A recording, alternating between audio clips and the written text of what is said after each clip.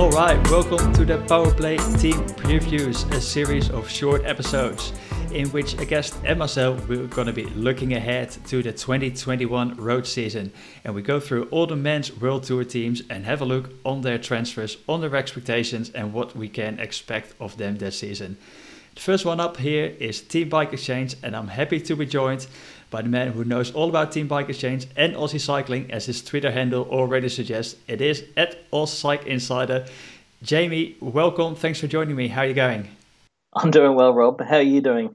Yeah. I'm going well as well. You ready to dive into Team Bike Exchange? Yeah, of course. I've been talking to a bunch of them recently, so good. You got me on some good timing. Yeah, I was about to say, you've been talking with loads of them, so definitely great to have your insight on it.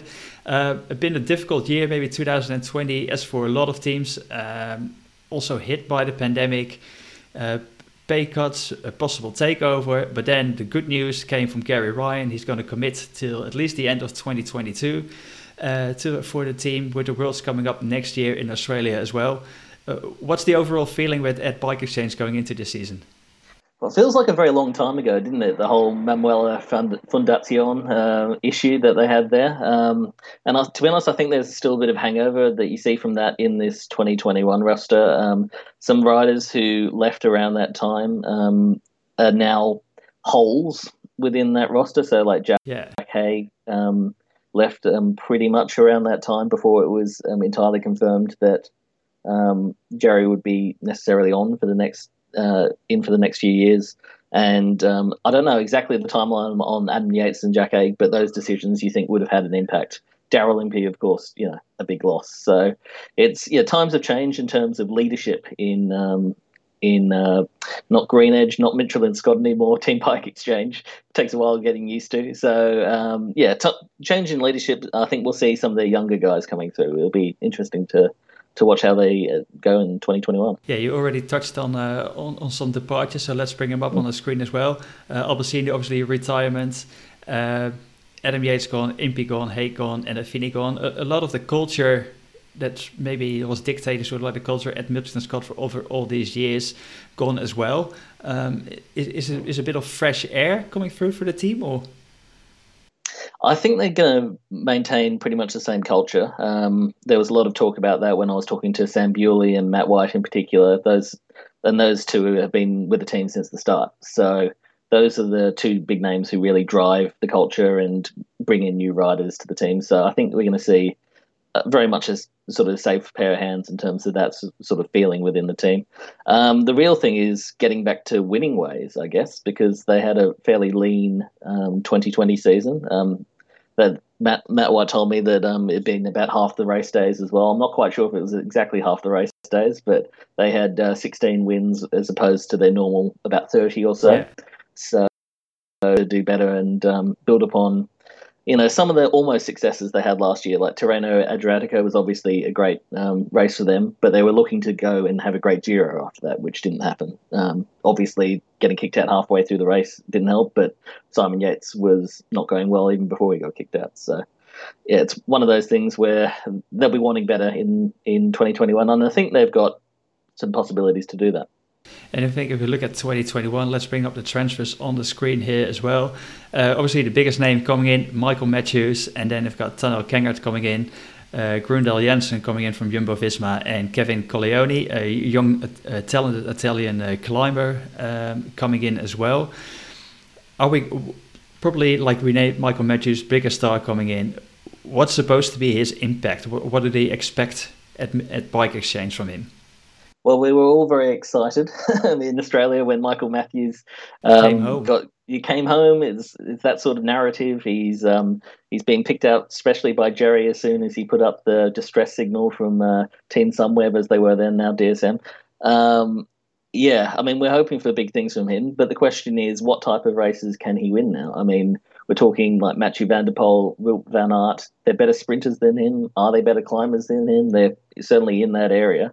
And there's some suggestion that he's going away from bunch sprints so much. So I wouldn't expect to see him mixing up in like green jersey battles, that sort of thing. I'd expect to see him target the classics and the sort of races where his endurance can play more of a factor as well, because he's still a very special rider, but he needs to pick and choose his races a bit more maybe than in the past.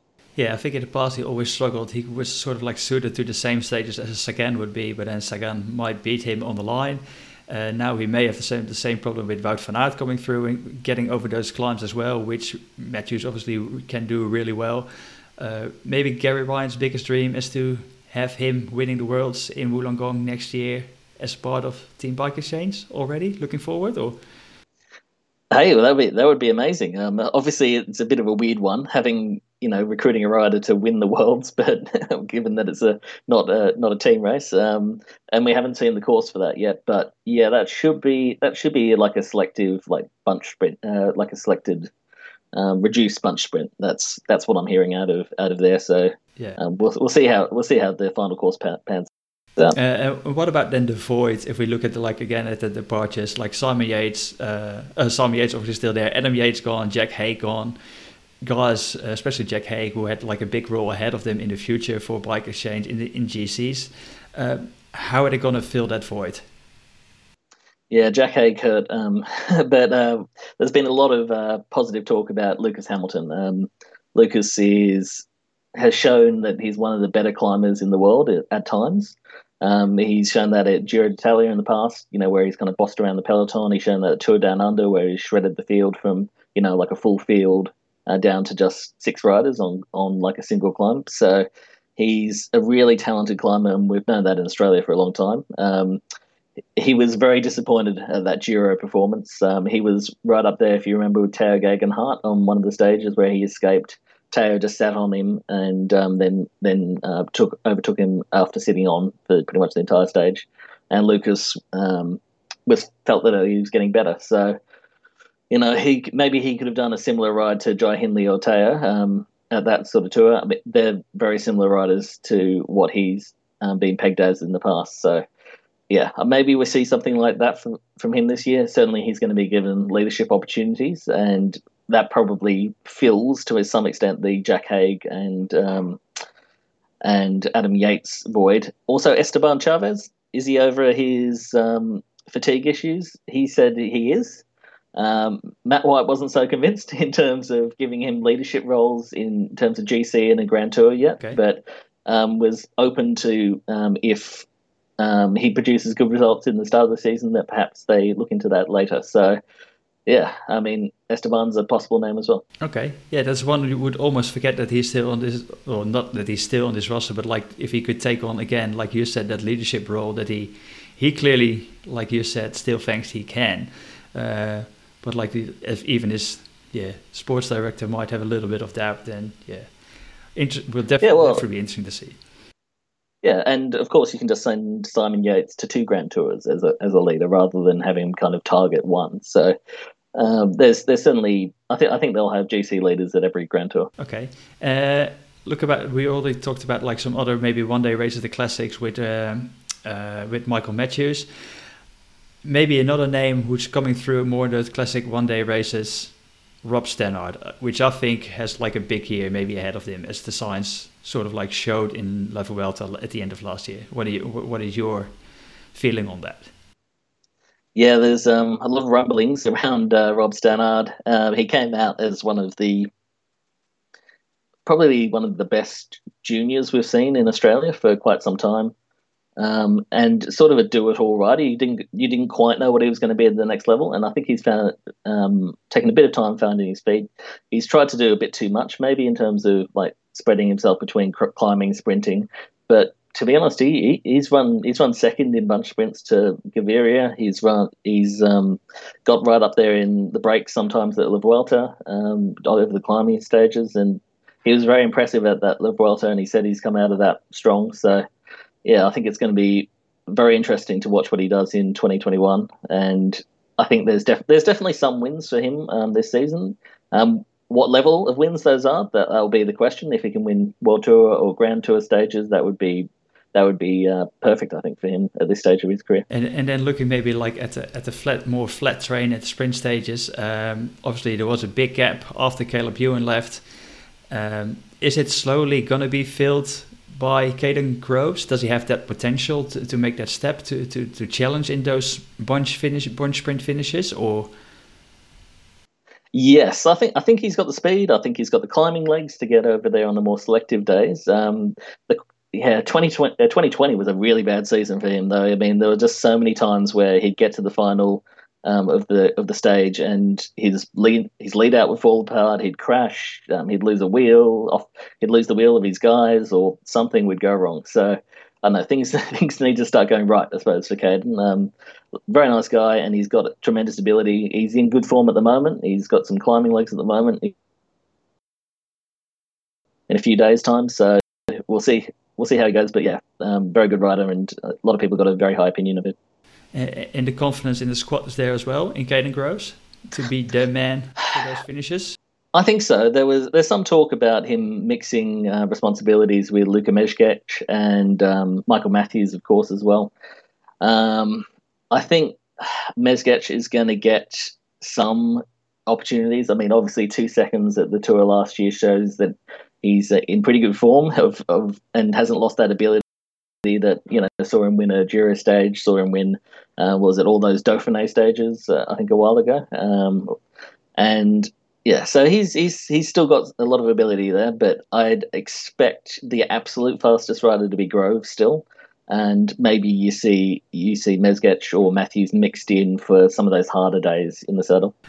What got my attention last year as well, obviously 2020 was a strange season, but if you really look at those spring classics down in Belgium and France, basically the team was almost invisible in those classics. Is that a point of attention to them as well? Is that something where they expect Matthews now, like in the Flanders, or do they really still hoping that like maybe Durbridge can show himself there, that Edmo can finally fill that promise that he once had, like as an under 23 winner of Flanders? Or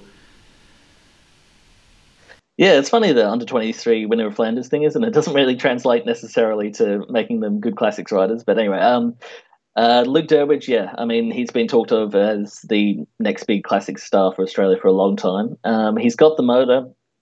There's a question of whether he goes too hard when he's in Australia, because he certainly does a lot of training when he's over in Perth. They've got a interesting They've got an interesting bunch riding culture over there, where he goes and trains with his mates, and they go really hard on their very hard loops that they've got, training loops that they've got there. So I don't know, he's going very well. He's going very well at the moment, as we saw at the recent local racing here, and he'll probably win the time trial if Luke Plapp doesn't take it off him, and he's going to be going very strong, carrying strong form into the classics period. Whether he can maintain that is another thing, but I'd love to see Luke put it together, because we all know this massive motor. He came into the sport as a time trial champion multiple times, and he's just a massive talent. We just haven't quite seen it all put together on the road in Europe before. But to be honest, all the pieces are there, and you'd think he would work really well in the classics. It just hasn't quite worked out yet. Awesome. All right, one more final question for you. When is this season going to be successful for Team Bike Exchange? I've got no sense of like their ultimate goal for the season at this stage.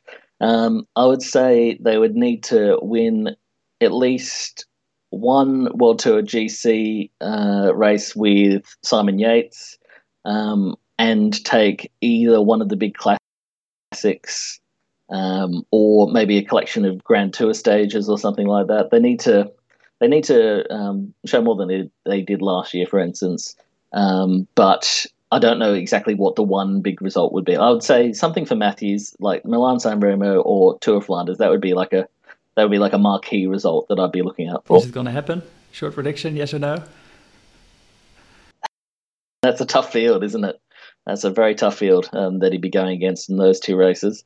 I never want to write off Matthews, though, because if you've seen him up close, you know how hard he tries at everything that he does.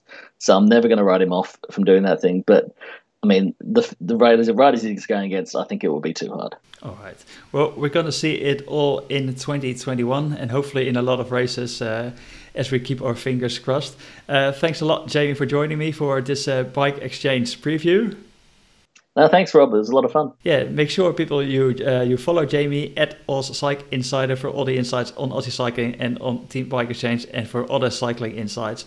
And in the meantime, also, if you enjoyed this content, make sure you share, like, and subscribe to this channel. I'll see you at the next preview. Until then, cheers!